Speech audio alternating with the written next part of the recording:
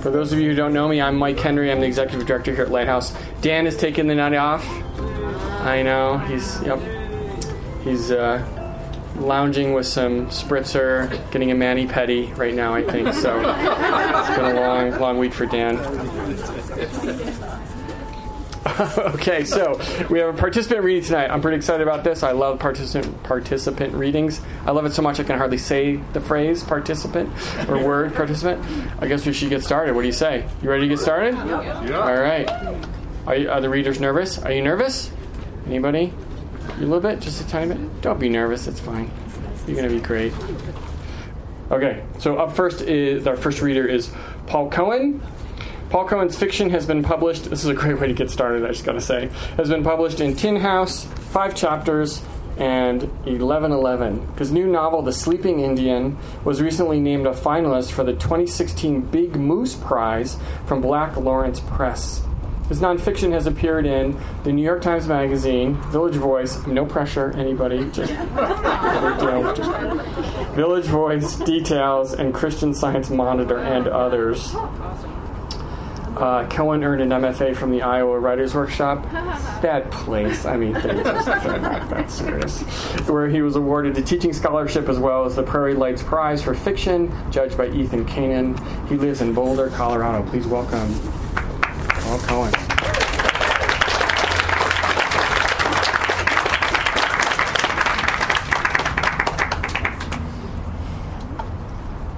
Thank you.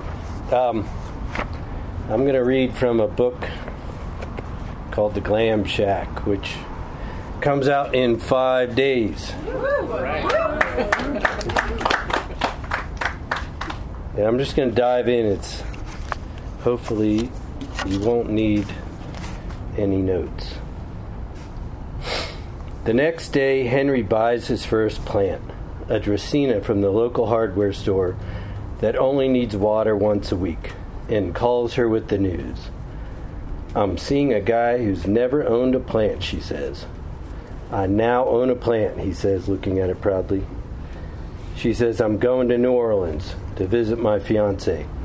I'll call you in a week. I'll call you in a week, soft and without inflection, as if San Francisco and New Orleans inhabit separate universes and are therefore compatible or at least not incompatible. In desperation, he even tries to grasp this, that they are not incompatible, and nearly dies trying. And the days that follow her departure reek like burning oil. The nights are nightmare laughter. The plant is murderous. To escape it, he credit cards a flight to the Midwest, to the sexy hearth of an old girlfriend named Sally, a woman for whom he once played Lord Byron and thought he meant it. You may think people care what you're doing, that people are watching, but guess what, Sally? Nobody's fucking watching. He says this standing in Sally's kitchen. His flight arrived less than an hour ago. Behind the house is a screened-in porch, and behind that grass sloping to a dock, a lake. It's night. There's a wall hanging she crocheted herself. He says his piece, and then without another wasted word walks out the back porch down to the dock and gazes up, searching for the Pleiades, anticipating the thin snap of the screen door and the dot, dot, dot of her feet on the steps, the mothering sound of rain on a roof. It used to be their constellation, the Pleiades. After some difficulty, he finds it. No snap, and no dot, and no snap, and snap. An elegant hand like a wind through his hair. Or rather, wind through his hair like an uncaring hand. The world is murdering him.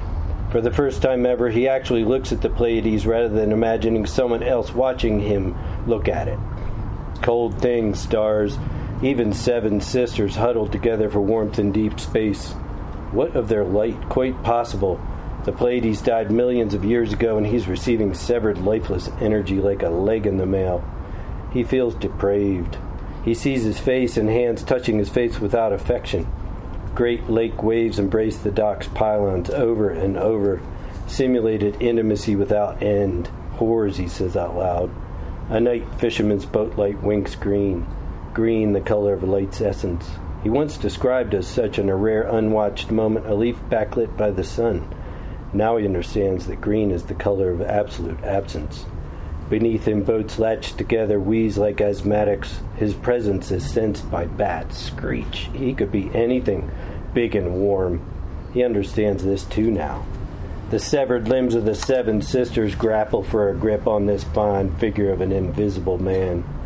He turns toward the house, its green apple glow, its brown-seeded core, lovely, pure fruit, save, and she rises on tiptoes to find him, his form in the dark, to discover him anew, to help birth a beautiful creature from this terror, to take down wall hangings, to take up implements, long, fat needles, to disappear into an easy chair and crochet.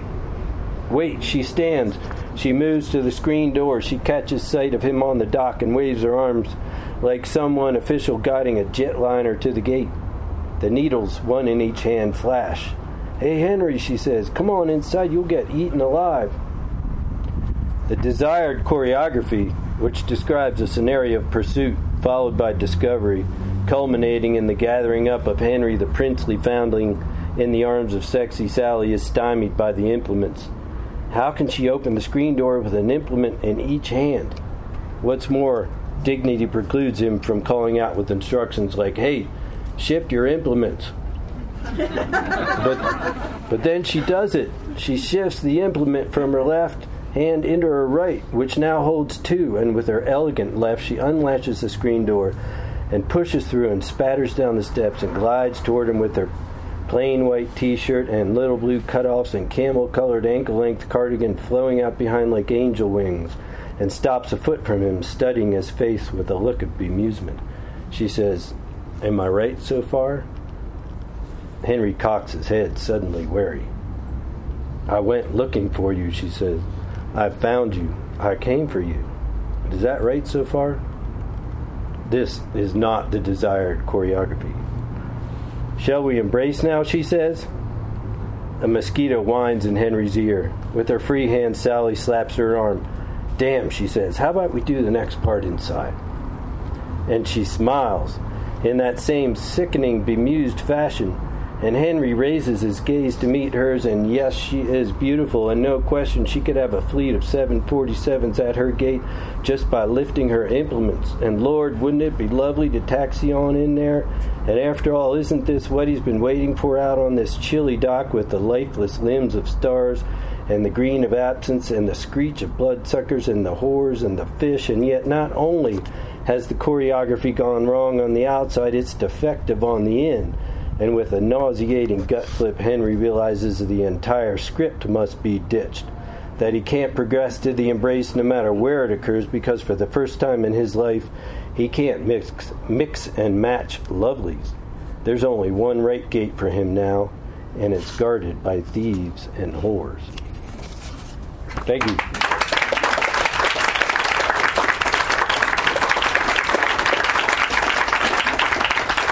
Thank you. Wonderful. Okay, next up is Alison Alexander. She's a British writer, currently living and working in Denver.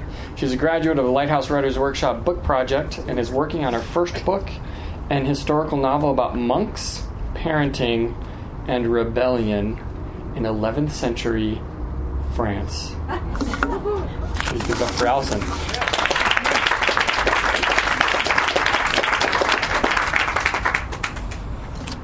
Hi, so thank you. I am actually spending most of my time working on a novel about 11th century France, but I'm actually going to read from something different today. I'm going to read you an extract from a short story that I've written quite recently. It's called Jumping Season, and it's about a tiny village on the west coast of Scotland, near where I grew up. And it's about a 70-year-old woman who goes back there after many, many years, after her mother dies, and she's kind of forced to come to terms with what she was before she left, which was 17 years old and pregnant and sent to the local convent, which you can see now from the house where she's now living. And so she had the baby there. The baby was taken and put up for adoption, and loads and loads has happened since. She's got married, she's been unable to have children, the marriage is broken down. And essentially the catalyst for this little scene that I'm going to read now is that she's received an invitation to the christening of her ex-husband's grandchild. So he married, they had a daughter, and now there's another baby. And suddenly everything is coming back on this whole question of babies that you've lost or you've never had, opportunities. So that is what I'm going to read. Years later, after Mum died and Beach House was sold, after she'd bought this place, Mary had seen a documentary about the Magdalen houses in Ireland, the laundries where they worked the girls like slaves, beat them, starved them, did God knows what else as well. They gave them no pain relief for the birth, because it was a girl's inheritance from Eve that she should suffer every moment for her ancient sin and theirs. Then the nuns fed the babies up, dressed them pretty, and sold them to rich Americans who didn't ask too many questions. And sometimes the girls stayed for years afterwards, paying off the cost of their confinement, until their families forgot the shame of what they'd done, or until the girls learnt to live without the people they were used to. And watching that, Mary had seen her own life play out in the misery of others, and she'd felt in the presenter's outrage the injustice of it all. There were support groups now, networks established to restore grown babies to their mothers, forums for women to share the stories they conceal from those they love.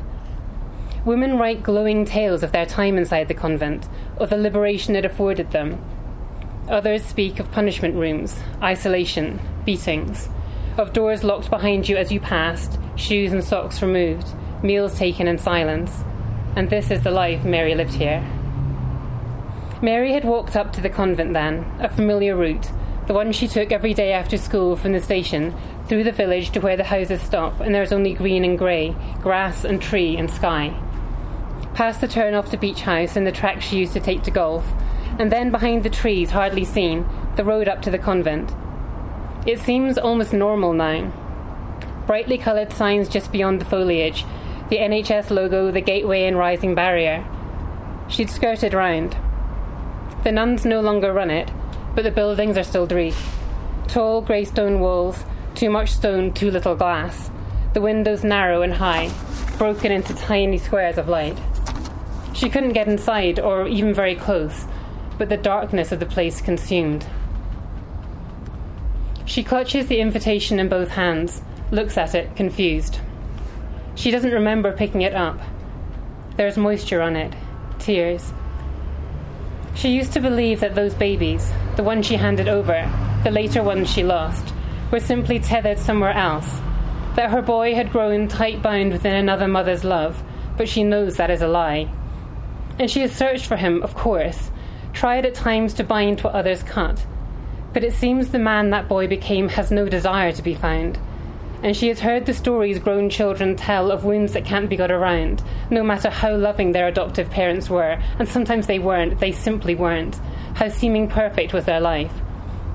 The wound of believing their mother never loved or wanted them, the wound of a genetic chain ruptured, a chain that bound them to the lives that came before and would come aft, another string that might have held them to this earth. And so she knows her boy has suffered for her choice, which was no choice at all, regardless of what other truths she might learn of how he lived. Thank you.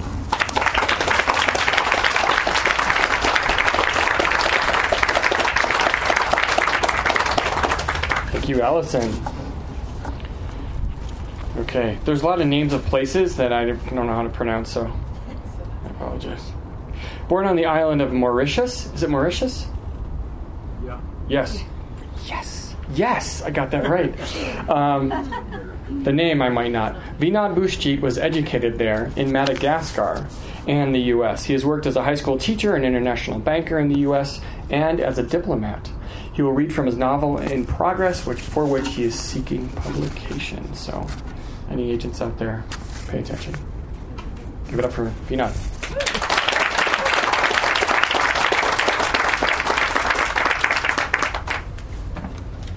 Well, it's a pleasure to be here, and it's also a challenge. So let's see how I rise to the challenge or not.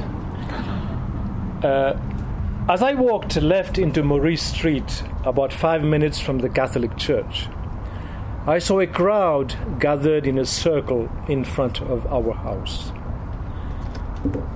On the outer fringes, men had put their shopping baskets on the asphalt.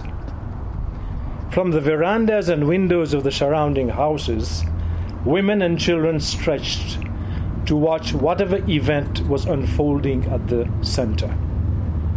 As I got closer, I noticed the younger men were in the inside of the circle. A gambling match, I thought, but immediately realized that would not attract so much interest, especially from women and children. There was no festival, religious or otherwise, that Sunday, and the days of cockfighting were long since gone, even in remote villages.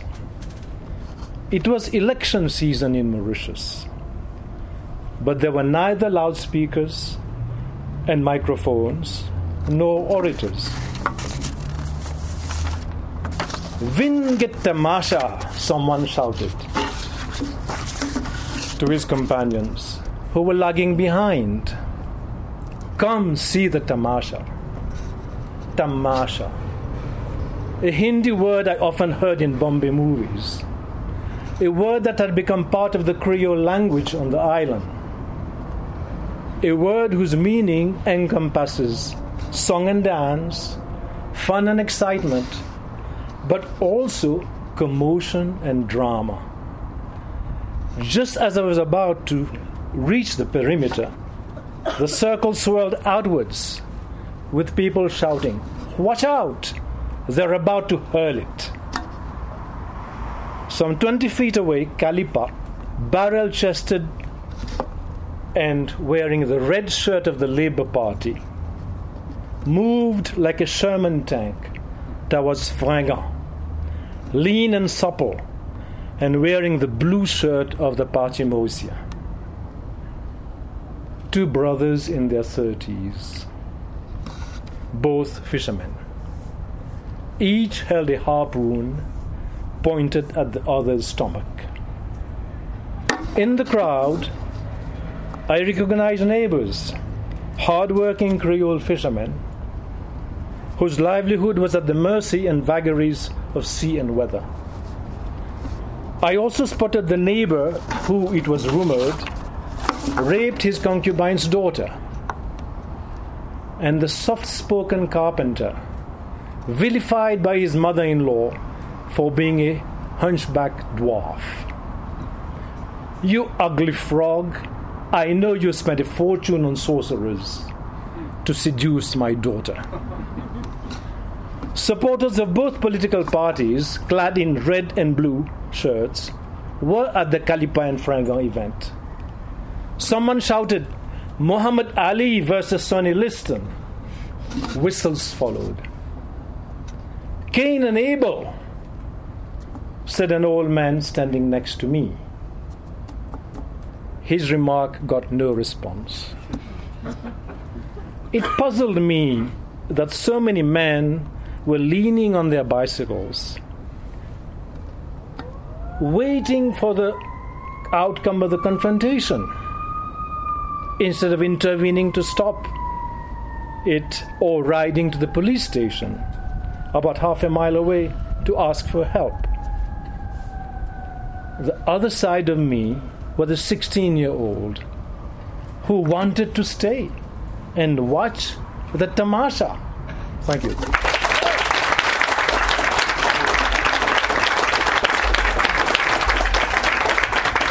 Thank you. I'm so glad I don't have a brother.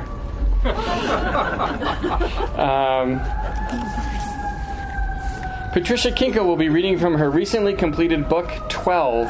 The book began as a 12-page personal experience essay at Lighthouse. I can read over that, right? The first 3 chapters secured her place in a juried workshop taught by Emily Rapp Black. Emily became her mentor and her editor, and as they say, the rest is history. Now she's shopping for an agent and hopefully a publisher. Please welcome Patricia.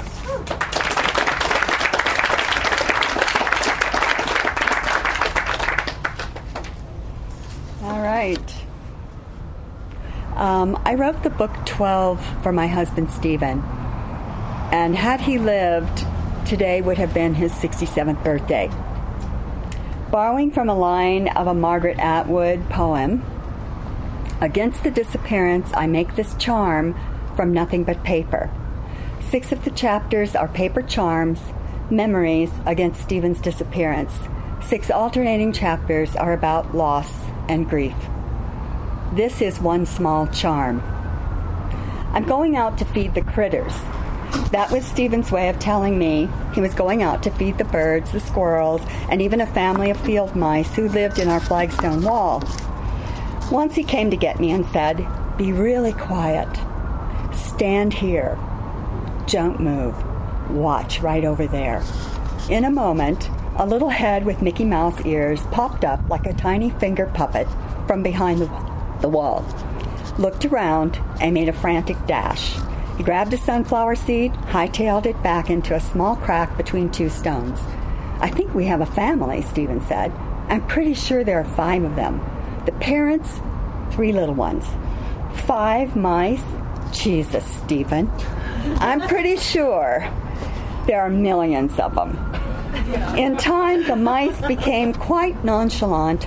They sauntered out, carefully selected a seed, hopped up on the wall, posing in perfect mouse form. Holding the seed carefully between their tiny little paws, they nibbled away, regarding us with a fearless eye. One morning, Stephen was building raised beds for our vegetable garden, and I was planting flowers. I reached for a flower pot, and as I lifted it, a mouse came tearing out from underneath. I jumped, screamed, and raced over to Stephen. He couldn't stop laughing, even as he gathered me into his protective embrace. "I wish you could have seen yourself. You jumped up in the air, just like they do in the cartoons. It was really funny." He held me out at arm's length. "Come on. They're more afraid of you. You're bigger." "Afraid of us? You've got to be kidding. They think you're the gravy train. You they love. They own the frigging yard. Now you're just being silly." "Really? I'm bigger? Well, don't come running to me the next time you see a spider." This sobered my husband immediately. Stephen had a somewhat irrational fear of spiders. If he saw one in the house, he would run for a massive can of Raid. I had to put a stop to it. "No spraying insecticide in the house," I informed him. "Well, you only say that because you've never had a black widow crawling on you." I was familiar with the story. I'd heard it more than once. Nonetheless, Stephen would launch into telling me about the time he was working on a carpentry job on some high-rise in downtown Denver, when some guy named Jimmy said, and I quote, "Dude, do not move. There's a motherfucking black widow crawling up your arm."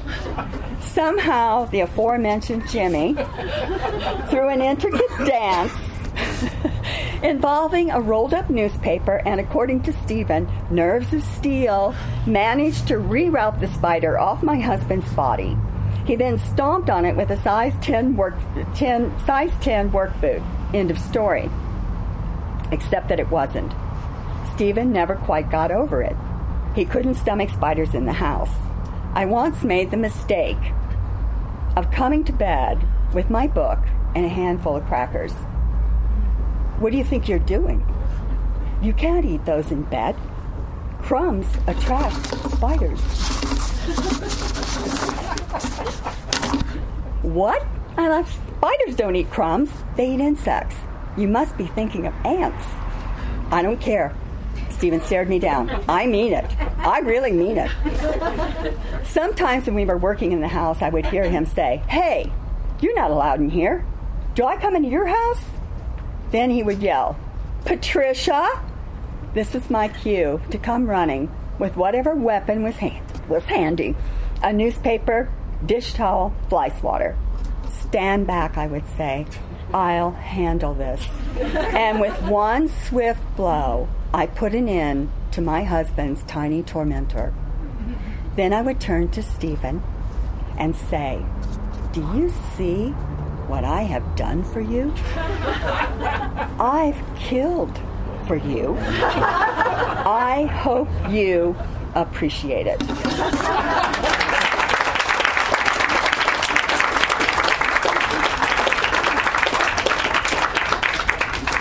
Thank you, Trish. I very much appreciated that. That was wonderful. Okay, next up, originally from Ottawa?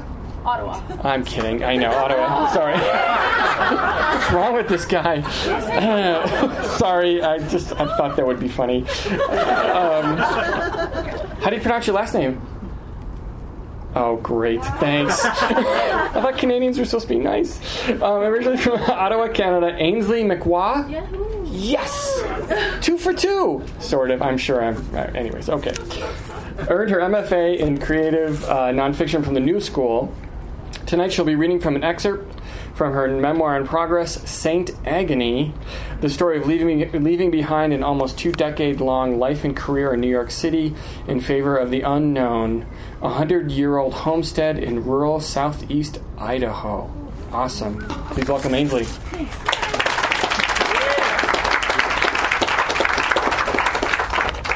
I cinch the scratchy bleach-white terry cloth robe tighter around my waist, wrap a second robe around my bare legs prickled with goosebumps, and tuck my feet into this makeshift cocoon.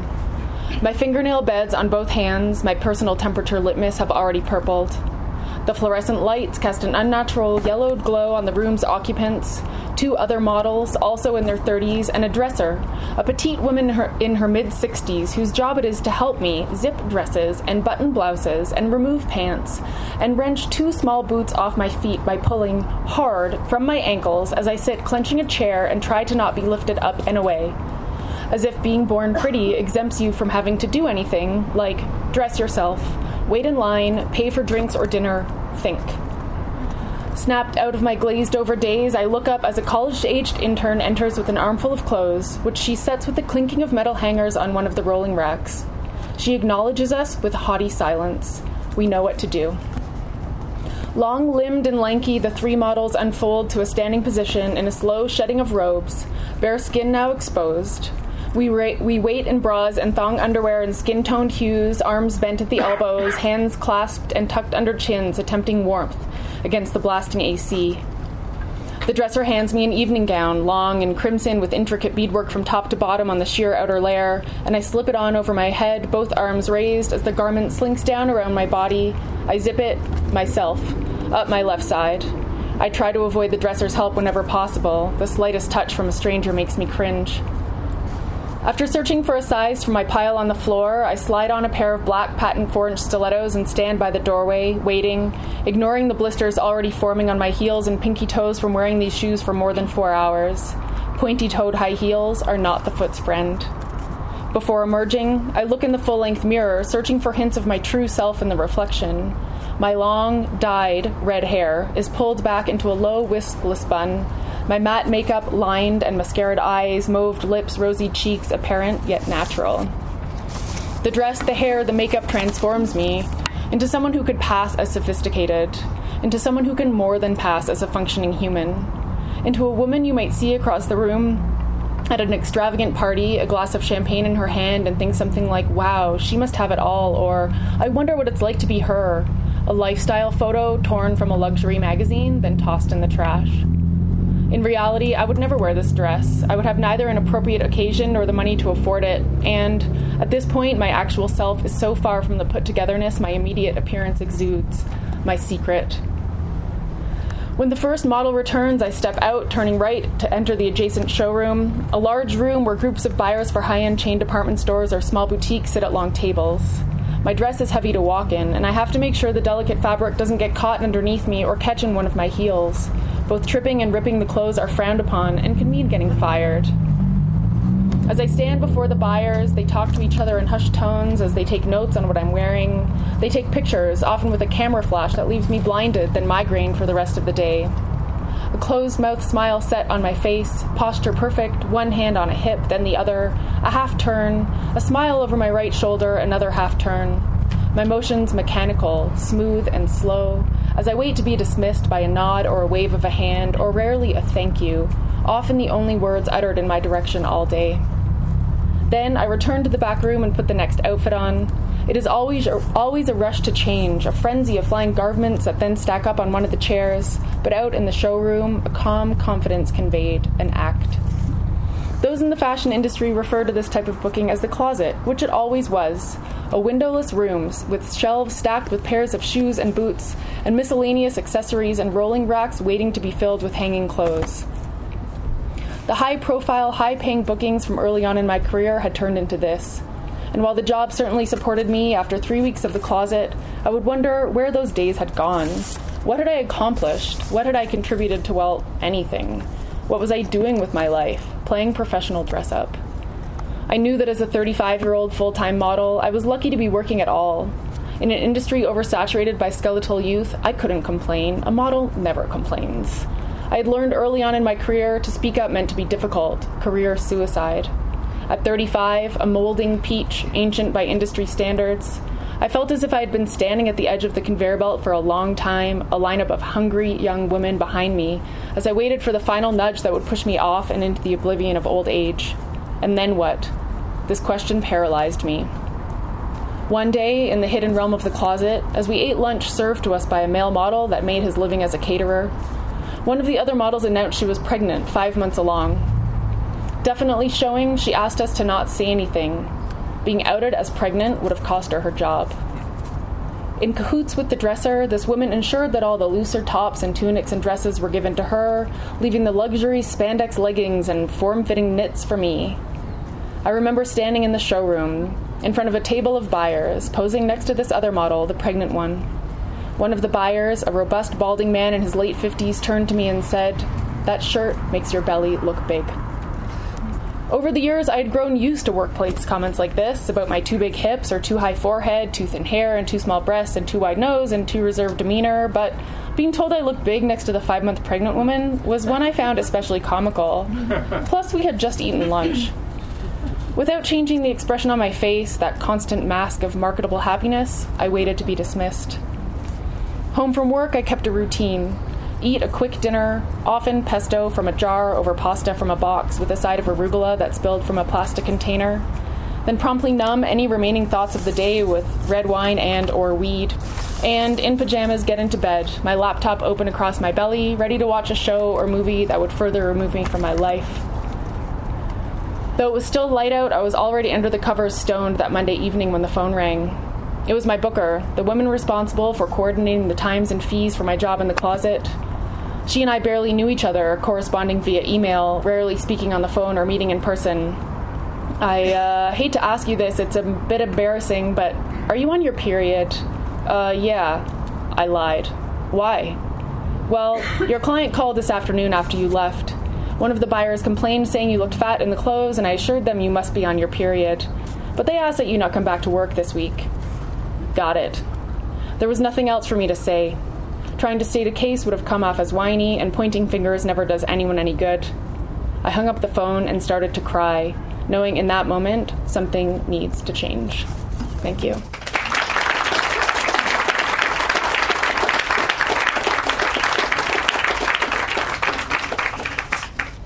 Thank you, Ainsley. Next up is the incomparable Judith Sarah Gelt. Are you ready? Okay.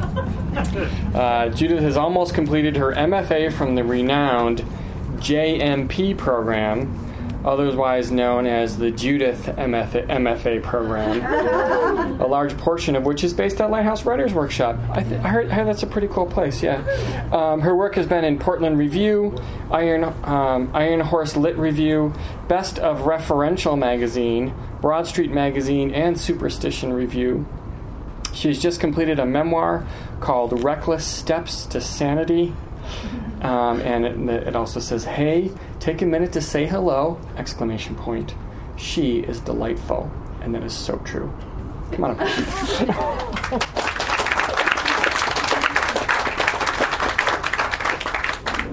Thanks. This is a hybrid piece called Blue. Number 1. I bite my lip blue and swollen when I find my bottles of antidepressants standing empty in the bathroom cupboard. Did I order refills? My medicated brain replays depression's last deep end plunge, and I can't bear to get my feet wet. Maybe I didn't complete the order. What if this time I can't force my lids open, or I'm stuck in bed on my back, a turtle, legs waving with no hope to right itself? Maybe I didn't press send. 2. Since my mother's death at 97, I'm the only member of my family downing drugs for mental illness.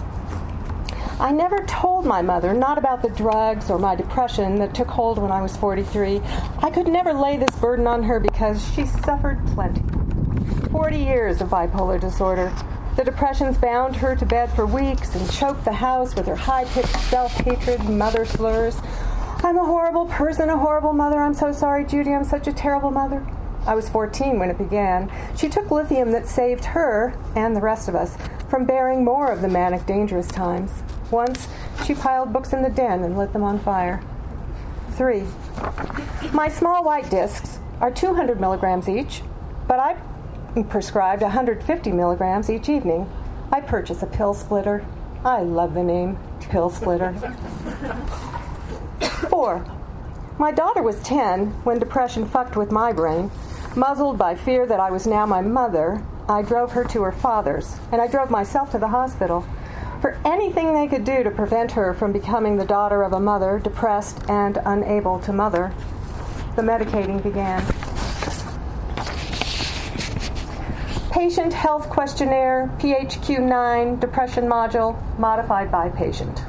Over the last 2 weeks, how often have you been bothered by any of the following problems? Not remembering if you fed the dog, feeding the dog, worrying the dog will get fat and die young because maybe you had already fed her. Nearly every day. Feeling tired and having little energy and several days. Going to bed believing you're finally tired enough to fall right to sleep, but lying on your back crying, telling yourself you'll feel better in the morning, then realizing you're awake and not feeling better. More than half the days. Not able to face the dog's whining and pacing because you haven't been for a walk in days, then feeling guilt-ridden for not being nicer to the dog because she's whining and pacing. More than half the days.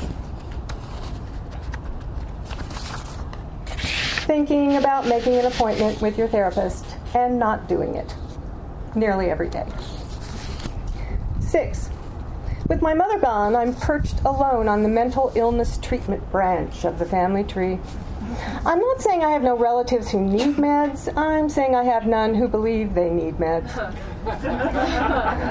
My brother self-medicates with the strenuous study of Orthodox Judaism, his marriage, and artificial sunlight during winter months, and these successfully treat his mild case of bipolar disorder diagnosed over 20 years ago.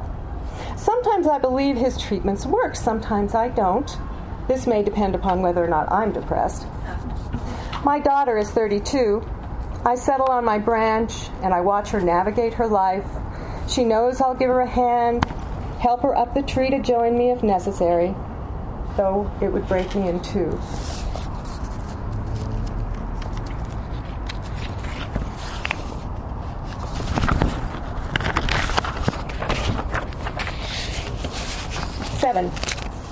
Blue.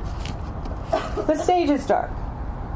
Downstage in silhouette are two chairs where man and woman sit unaware of anything beyond their immediate space. They talk without sound. Center stage. Woman in blue sits in a chair. She's in spotlight. She wears a blue dress. She slowly stands unaware of the silhouetted scene behind her. Woman in blue. Walks, stopping to emphasize points, etc. Now he adds disgraceful to his catalog of attributes. His voice sings off-key in his head. Woman freezes. Man stands, faces audience, uses hand-arm gestures to emphasize points as woman in blue continues. Mimics a man's voice. It's no disease, and it's treated by a shrink, and reputable doctors aren't tagged with nicknames. Man sits and woman and man continue their silent conversation. He doesn't say it aloud, but I watch for the rutted brow. Man freezes and woman stands, faces audience, mimics a different woman's voice. But isn't being depressed the same thing as feeling really sad? Shit, everyone gets sad. Pull yourself together. For God's sake, go walk the fucking dog. Woman sits. Sometimes I conceal my suffering. If I can make my mouth move, I make conversations, take care of business. If I can balance my body, I walk upright. If I can muster laughter, man and woman silently laugh uproariously. It sounds sincere. I'm a fraud. Man and woman suddenly stop laughing. Still, then others don't insist. What's wrong? What's happened? Since, of course, everything is wrong and nothing has actually happened, except I long to be in my bed more than anything in the world, more than being with my child. Straight-faced man and woman in blue all turn their heads and make eye contact with each other. End scene. 8. I'm no longer the ill-fated girl I was at 16, who imagined her respite from pain only after an overdose, only after my breathing stopped and I turned blue.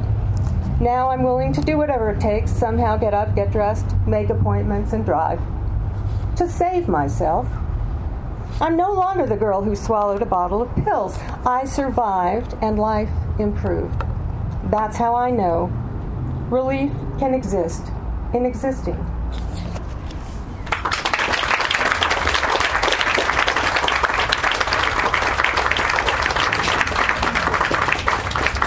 Thank you, Judah. You know, we should start a band and call it Pill Splitter. Don't you think? I think that would be really cool. Our next reader is Amy Dreyer. She's a nonprofit professional in her former life, and she lives in Denver. And she's been writing fiction for a little over a year now, with a clunky manuscript, ooh, that's a good adjective, and a handful of short stories to show for it. She'll be reading from a new mystery she's working on titled Murder Comes to Macaw, set on a rural island in the Pacific Northwest. The scene that she's going to read features a protagonist, journalist Jo Ford. I bet you she's a feisty person. She sounds like a feisty character. Trying to pull information out of a teenage suspect in a string of thefts. Please welcome Amy.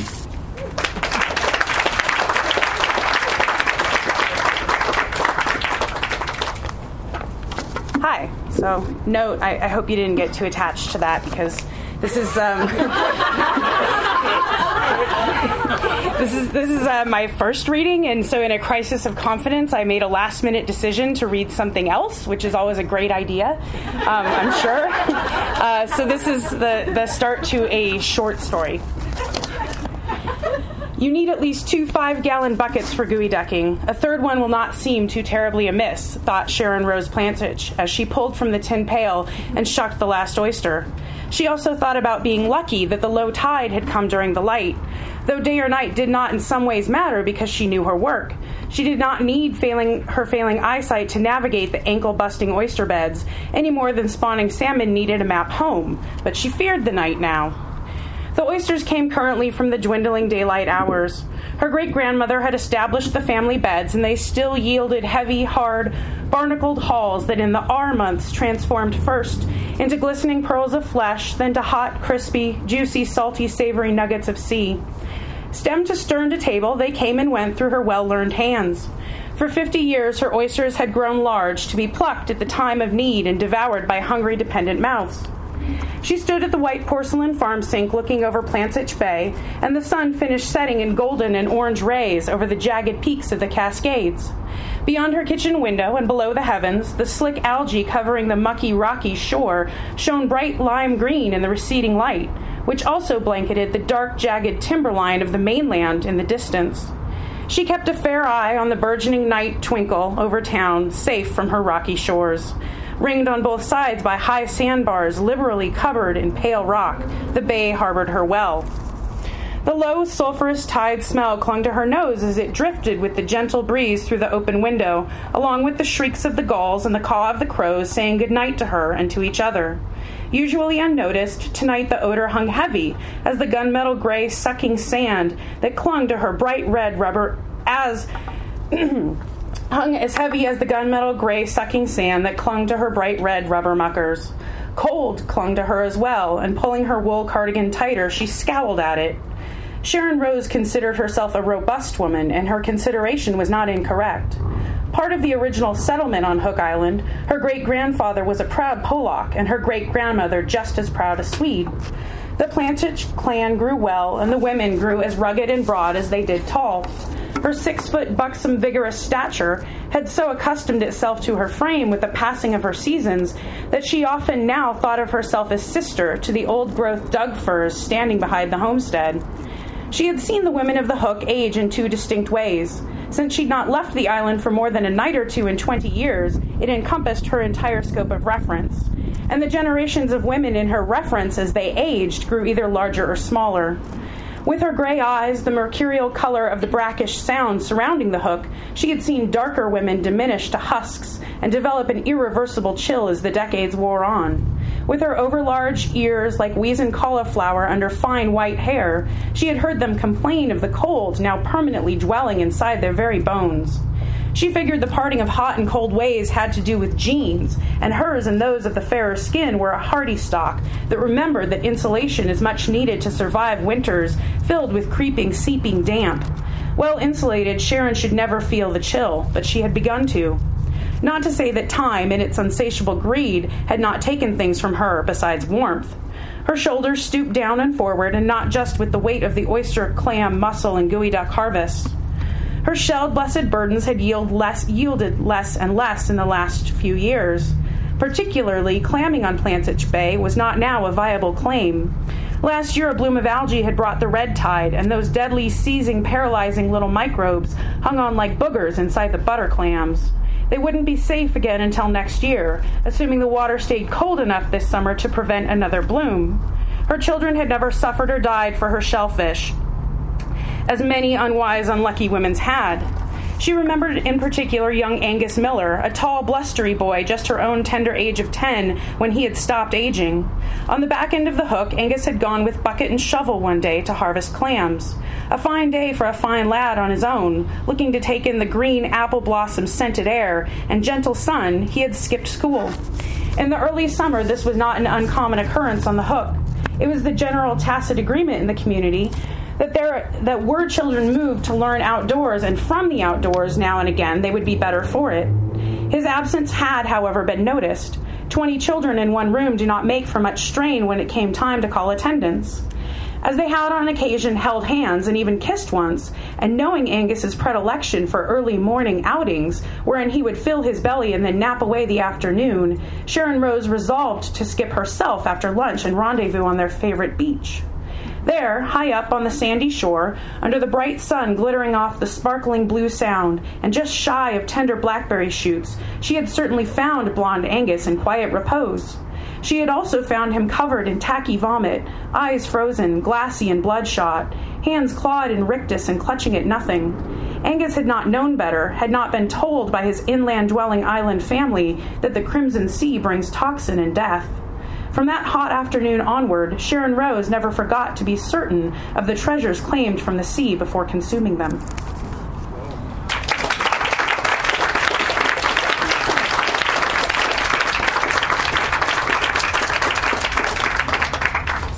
Thank you, Amy. That was wonderful. Next up is Annette Taylor. Yeah. Annette Taylor, bless you, lives 2 lives. Dun, dun, dun. Okay. In one, she's a molecular geneticist by day. She's a molecular geneticist in a clinical lab arena. I didn't know they had arenas. Like, do they battle or something? Helping join the dots between new gene discoveries, not blue genes, but GENE discoveries, and patients who can benefit from genetic testing. And the other, she's right here, forever nourished, and this is true. And, I mean, she's always here. She's wonderful. She's amazing. She's on our board. Forever nourished and uplifted by the Lighthouse community. Oh, this is a really sweet bio. Where she has taken countless classes, relished her experience in the book project, and is honored to serve on the board. Her lives as a geneticist and a Lighthouse writer are entwined just like, I don't know... Oh, a double helix, yes. That's pretty good. Tonight, Annette is reading from her book in progress, The Poetry of Genes, a memoir from inside the genetic testing world. Please give a warm welcome to Annette Taylor.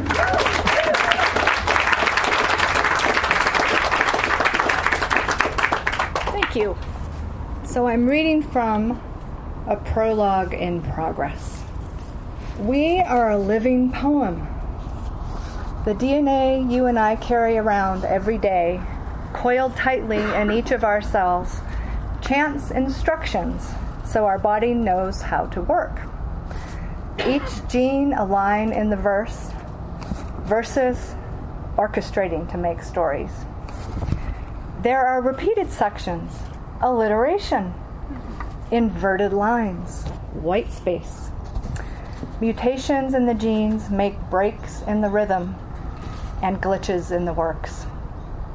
But astoundingly, given that we have 300,000 genes, the poem flows along smoothly for most of us, almost all of the time.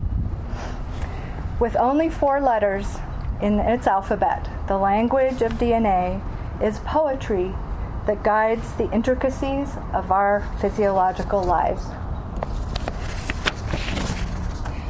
My introduction to DNA was only a handful of years after the 1953 Eureka moment when Rosalind Franklin's now famous X-ray crystallography photo and the model building of Watson and Crick made the helical structure of the molecule click into understanding.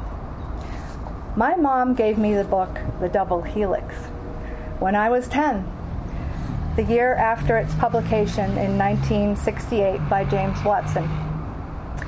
And there I sat on the big, tall-backed brown Scandinavian rocker in our living room in England, transfixed by the story until I devoured it all. I still remember loving the photos, the X pattern in the X-ray picture, the signature of the helix, the lab prickling with equipment, and an air of mystery at the Gothic collegiate campus of Cambridge. In July of 1969, the same year I became a genetics lover, my mom woke my brother and me up in the middle of the night, and along with Dad, we all watched with awe Neil Armstrong's first step onto the moon. I can see the bright glare off his spacesuit and hear those beep, beep, beep, and the voices from NASA to this day. I was prouder than heck of my species, a little extra proud of being American at that moment, and hooked forever on the thrill of exploration and discovery. To me, discovery in the vast universe out there and the universe inside of us have always been just opposite sides of the same exciting coin.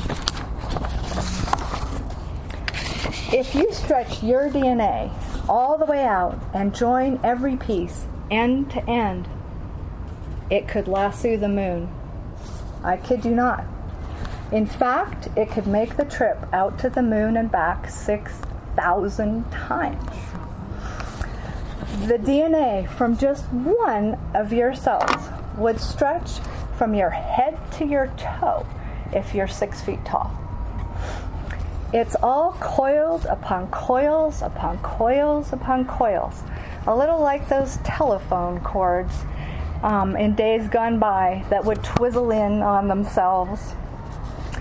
Divided into our 23 pairs of chromosomes, all this DNA in one cell fits smartly into a nucleus that's 6 microns across, 6 thousandths the size of a sharp pencil dot. We have about 10 trillion cells, so you can check the math. Let me bring you through time from the 1990s till now. My story as a geneticist winding like a double helix with genetics' own story, intersecting in medically relevant moments along the way. Tales of how translating the discovery of the Fragile X gene into a genetic test, how it helps families reach a diagnosis for this common inherited cause of mental retardation. How offering genetic testing for celiac disease helps shorten the diagnostic odyssey for sick children with gluten sensitivity. How testing genes that metabolize pain meds can avoid tragedies like a baby who died from breastfeeding by a mother who was taking codeine and converted it to morphine too fast because of a mutation that she had.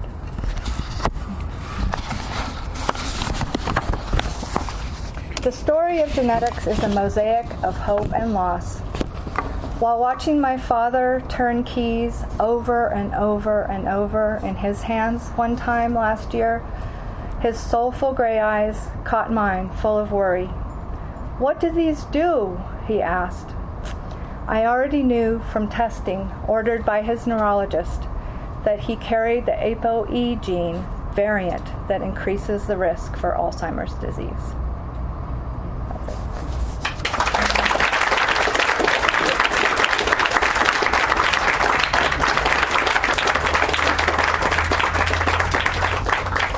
Thank you, Annette. All right. I guess if you haven't read tonight, you're probably like, well, what the hell is the order here? I can't do that. What the hell is the order here? You're right, you're supposed to move. I'm learning. What the hell's the order tonight? It's totally random. It's whatever's on this list. Does that sound good? All right. So I'm going to get to you. Don't worry. Okay, so actually, I have one person I don't have a bio for. Is Mary Catherine Lamar here? Mary Catherine? No? Okay. Oh, unfortunately. All right. Randy Sylvan thinks I don't have a bio for him, but I do. Randy Sylvan has taken workshops at Lighthouse. Do you know who wrote this? All right, okay. Has taken workshops at Lighthouse for 6 years and enjoys writing about balancing career and parenting. I was going to say parenting responsibilities, or not balancing, as is oftentimes the case. He enjoys playing golf, reading about history, and hanging out with his wife, I swear to God, that's what it says, Elizabeth, and playing with their 2 sons, Joseph and Daniel. Please give it up for Randy Sylvan.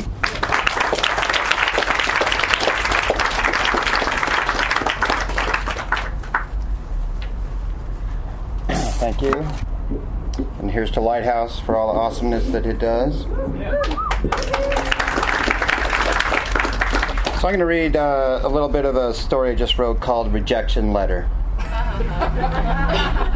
Dear Sir, I'm sorry to inform you that we must reject your manuscript.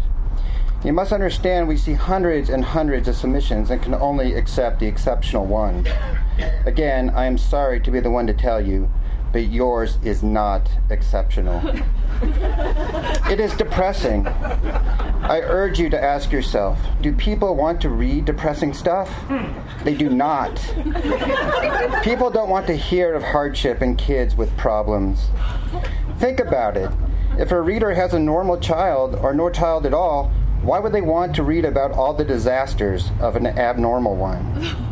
Why would they want to be bogged down by such stuff? Believe me, they wouldn't.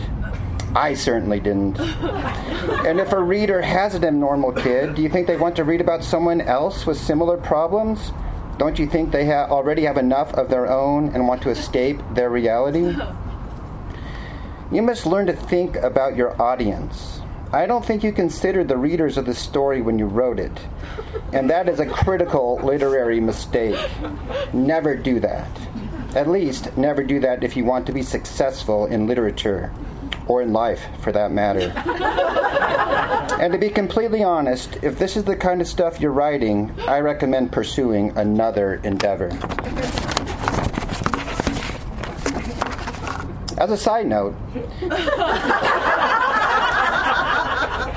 think of Dudley in Harry Potter. Dudley is a miserable, ill-behaved character, and we, as readers, don't like him. In your story, you show empathy for the poorly behaved special needs kid. In your story, you show that the special needs kid really feels bad after he tells his parents he hates them and wants to kill them. You show that if he could contain himself, he really does love his mommy and daddy. Remember, always, people want miserable child characters to just be miserable. Don't reinvent the wheel and try to make the Dudley character something else. The wheel exists for a reason.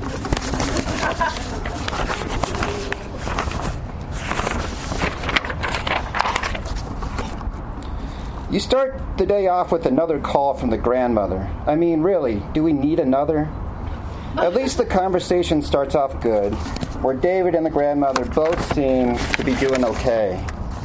And I like that the parents tell David how much they love him and miss him, and he says he loves them too. And how they tell David that they will get him a very special present if they receive a good report from the grandmother upon their return. But then it goes awry. Like, did you really need to have David tell his mother that he wished he didn't have special needs when she was away on her special birthday celebration? That he didn't like being different from everyone else with his speech problems and his inability to control his outbursts? And then to have the mother start crying and hugging the father because that is the first time David ever said that, and that she isn't there to console him and tell him that she will always take care of him, and of the grandmother there to witness the disastrous nature of the family. Does all that have to happen on their first full day away? Because from that moment on, we don't get to enjoy their day. You show the mother saying that they should fly home right that day and be there for their son, and the father disagreeing and saying they can't let David dictate everything in their lives. I like that you don't have the parents go home at that point. I like that, for a brief moment at least, we have hope that we'll have a good time on this getaway. You succeed when they buy an expensive crate of Cabernet from the first winery they visit after the phone call. I like that the father doesn't even ask the price of the crate when he says he wants it after doing the tasting. That was surprising and showed that the father was ready to make the most of their time and spend money. As a side note, watching characters spend money on stuff is enjoyable. Americans like consumption. We like reading about characters with fancy cars and nice clothes. So if possible, have the father buy the mother stuff on this vacation, even if she doesn't really want anything because she's sad. You would add much needed positive energy if they stumble upon a boutique and walk out with a new ensemble. I also enjoy that the father tried to cheer up the mother who couldn't get the earlier conversation out of her mind. I liked how he reminded her that David's psychiatrist said that they'd really done a great job with David, considering the circumstances. That given the challenges of David and the way his mind worked, they really had risen to the occasion and helped him, even though they told the psychiatrist they felt like failures as parents. But again, you repeated the mistake of bringing up negativity. You had the mother bring up something else about the psychiatrist, some idea of ratcheting up David's medications to address his violent outbursts, but that the meds came with potential side effects like permanent involuntary muscle twitches.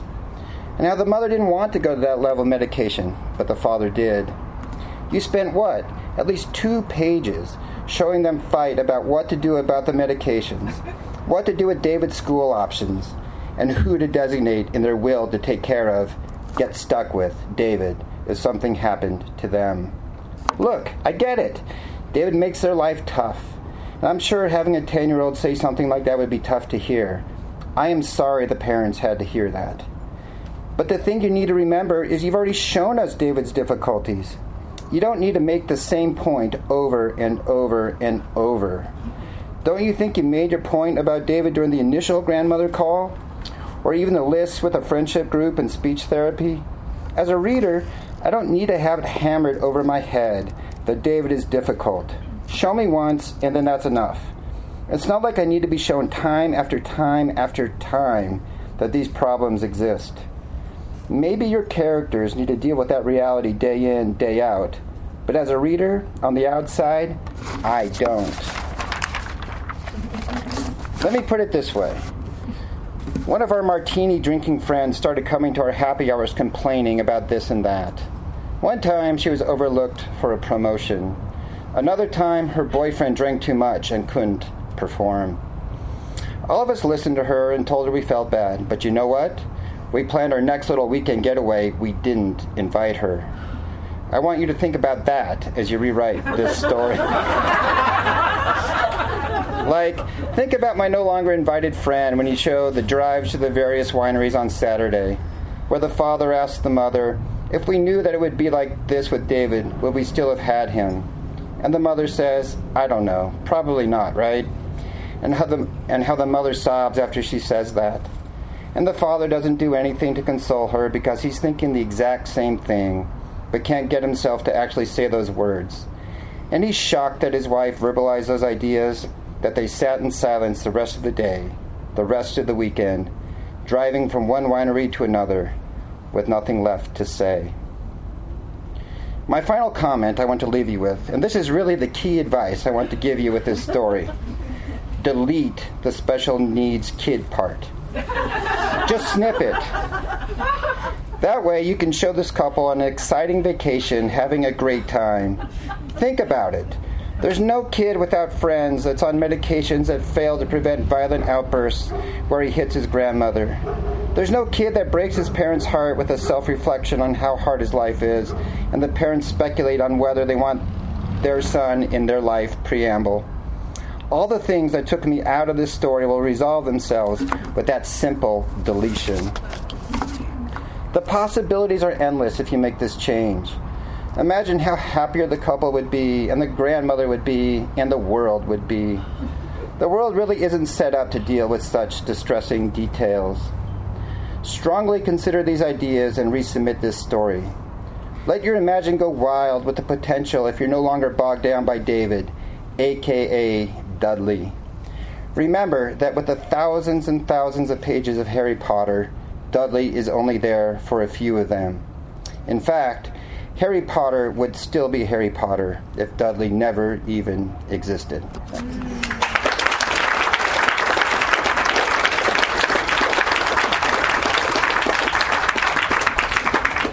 Damn, Randy. That's good stuff. Okay. Wiplav Sahni was born and raised in Delhi, India, and came to the U.S. 14 years ago for graduate school in economics. He currently lives in Cleveland, Ohio, and teaches at a college nearby. He will be reading 2 poems. Please welcome Wiplav.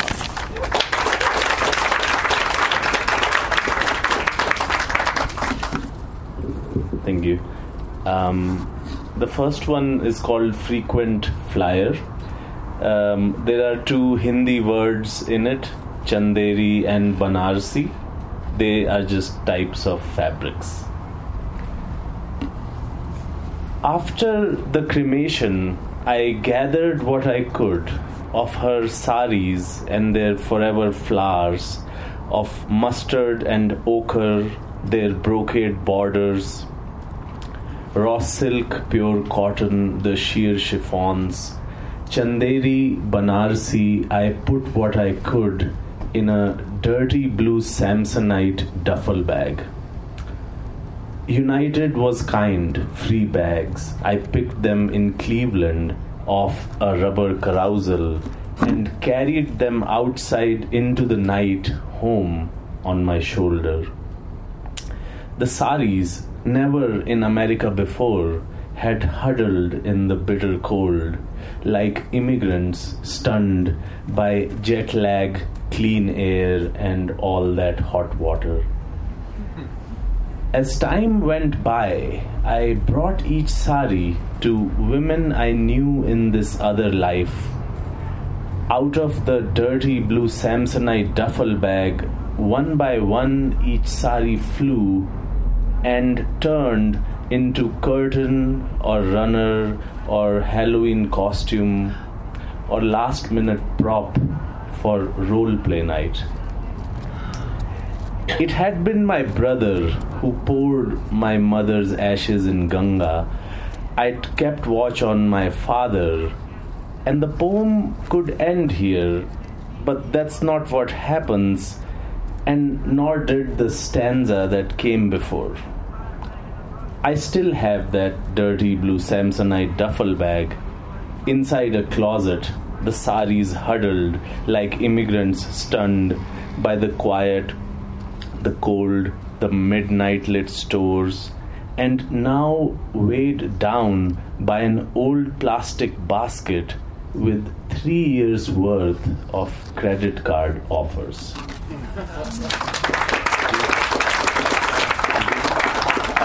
This is a short one. It was written in response to a writing prompt, and the prompt was to invent a title and then just write a poem to fit it. And the template of the title was supposed to be the concrete noun of the abstract noun. So, for instance, the mic of euphoria or the tent of depression or something like. So, this one is called the toothbrush of your hate. I retrieve it from behind the mirror. You were always, you said, an aggressive brusher. When I was near, you did it even harder.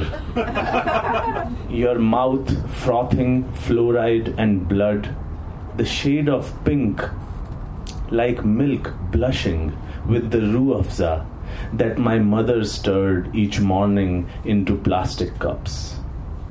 Your ball of spit, Pepto pink, I wanted to break its lobed arc to the sink, swallow it whole, taste the metal and the mint you issued each morning from your lips.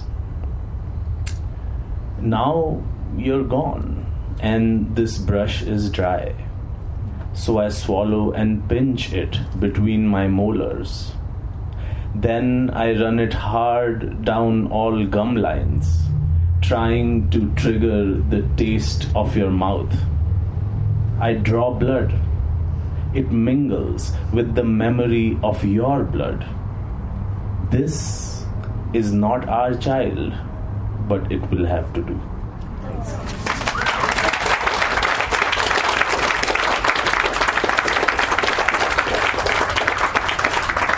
Thank you.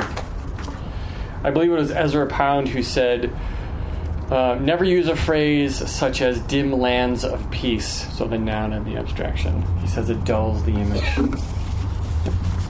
Just a little thought for it. All right. Can I keep these?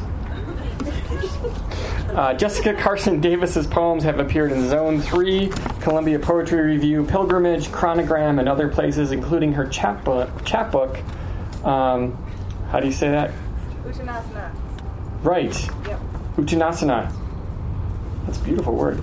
She studied poetry at the University of Illinois, and after many years of travel, she now lives in Denver, where she works remotely as a technical writer for a software company. And she is, and I'm very proud to say this, she's the current Alice Maxine Bowie Fellow at Lighthouse Writers Workshop. Yeah.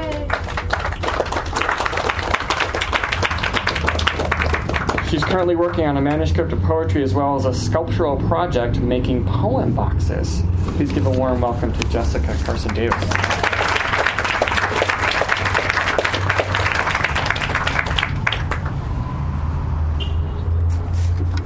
Hi. The rest of us. This desert is full of ghosts. You can see them squat by the side of the road, adobe baked in their own ovens. Outposts of another time, a different when, stripped down to withered husks that hold whispers, remnants of old lives, of those who moved on after the highway's migration changed traffic's path, changed everything. Yet some witnesses remain, a few locals, coyotes, and the mesas that haunt against the night as it sets in. They might sometimes pay attention, turning purple in the distance as they hold their breath for the rest of us.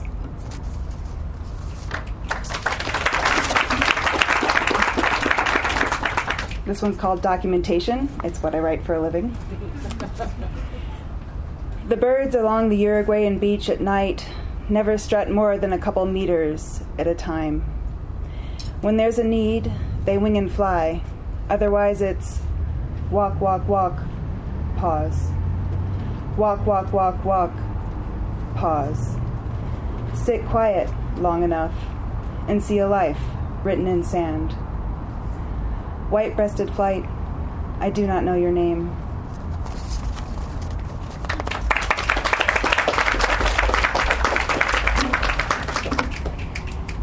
In the garden, I want to build not a portal to, but another new dimension. Put it in a box. We all function within a set of constraints, whether 6 flat sides or the time between being born and when we die.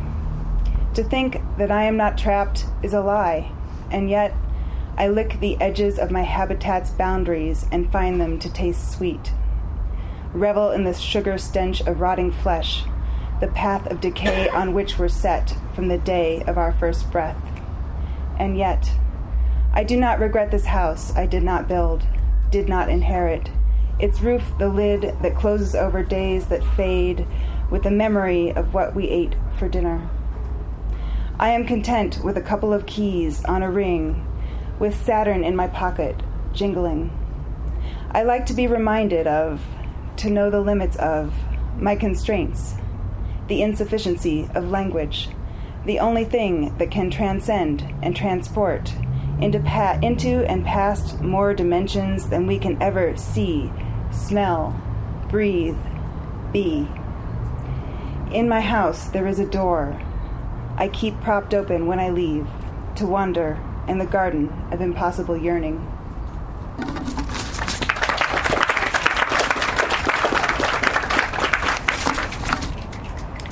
Keep going.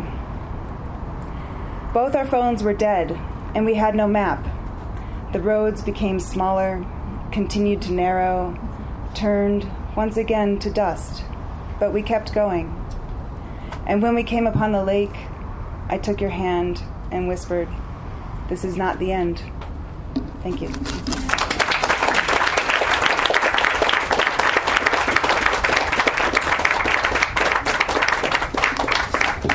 Thank you, Jessica. Okay, we're halfway done. I'm joking. No, there's only one reader left. Yeah, right? Well, how would you know? How am I asking you? I don't have a bio for this gentleman. He goes by the name of J.D. Fry or J. Diego or Mr. Fry, I suppose. Yeah, something like that. I do know a little bit about him. He's written 2 wonderfully hilarious books of poetry. One is called... We stand up. What's your T-shirt say? Umbrellas or else. Yes, and then the year the eggs cracked. I know that in a. There you go. Excellent. Sometimes he has his book titles on underwear, so I'm glad you just. Yeah, I'm glad that was.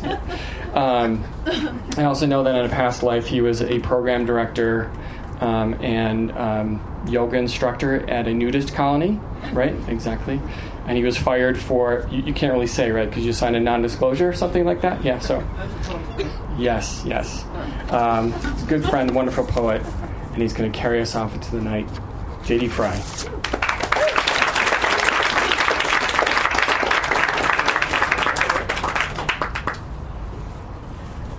Thanks, Mike. So I realized lately that I write a lot of poems. First of all, I should say, I'm going to read you 4 poems tonight, 4 short poems. They're all triolets, so 8 lines long each, okay? I was thinking about the poems I was going to read for you, and I realized a lot of them have the word I in them, as in, I did this, I saw this. And I wanted to start by issuing a disclaimer that much of the behavior that appears in these poems I didn't necessarily take place in.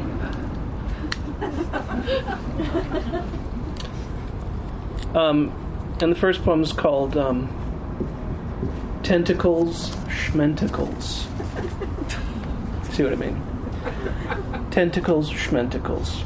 I will defend my home from the terrestrial squids, though I am myself 1/7 cephalopod.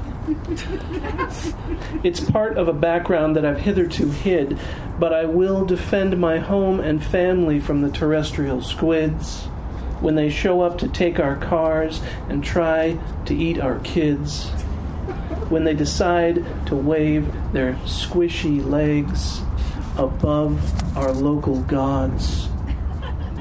I will defend my home from the terrestrial squids, though in truth I am myself 1/7 cephalopod.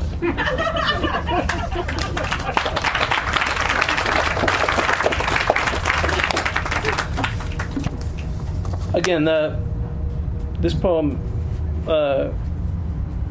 don't necessarily take this as truth that I was engaged in these activities. This poem, by the way, also mentions the artist Sting, musical artist Sting. But it's not really about him either. It's called Show Lace Curtains. Show Lace Curtains. Show Lace Curtains. I caught the whole show through your window tonight. You were dancing without pants on to loud music by Sting. No doubt there are images more incredible to sight than the tableau on show from your window tonight. But with every breath you took, you squeezed your cheeks tight, then relaxed. And a desert rose bloomed in the dust of my evening. I caught the whole show through your window tonight. You were dancing without pants on to loud music by Sting.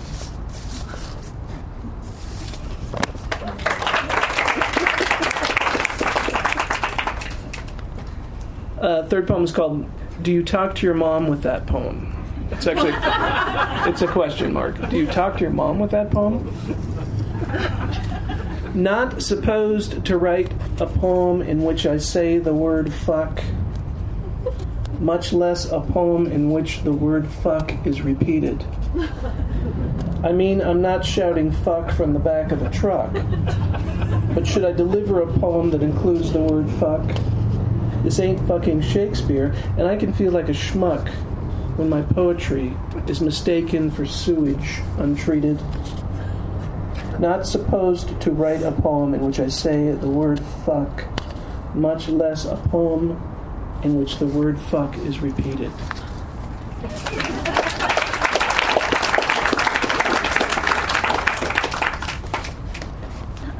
And one last one. Okay. Again, I'm not necessarily thinking about the things I'm writing about here. This poem is actually written because of the title, like your poem. So this poem came from the title. The title is Nerd Rustling. Nerd Rustling. There are people out there, like my old housemate Klaus, whom I just cannot picture in the wild throes of orgasm.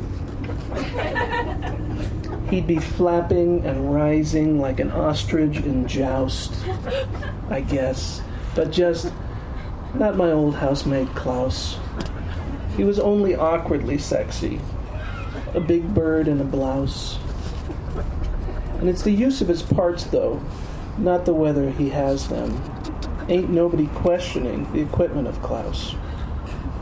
I just can't visualize him in the hot throes of orgasm.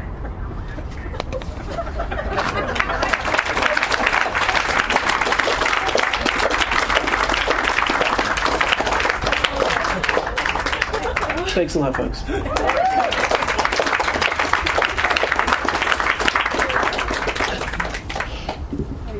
You really brought us to a climax there, JD. Thank you very much. Oh, sorry. Actually, JD's books are for sale back there if you're interested. Let's give another wonderful round of applause. You guys are fantastic. Thank you so much. Lighthouse would like to thank the following generous donors that make events like this possible: the Scientific, Cultural, and Facilities District, the National Endowment for the Arts and Artworks, Colorado Creative Industries, Denver Arts and Venues, and many others. For more information about Lighthouse Writers Workshop, please go to lighthousewriters.org.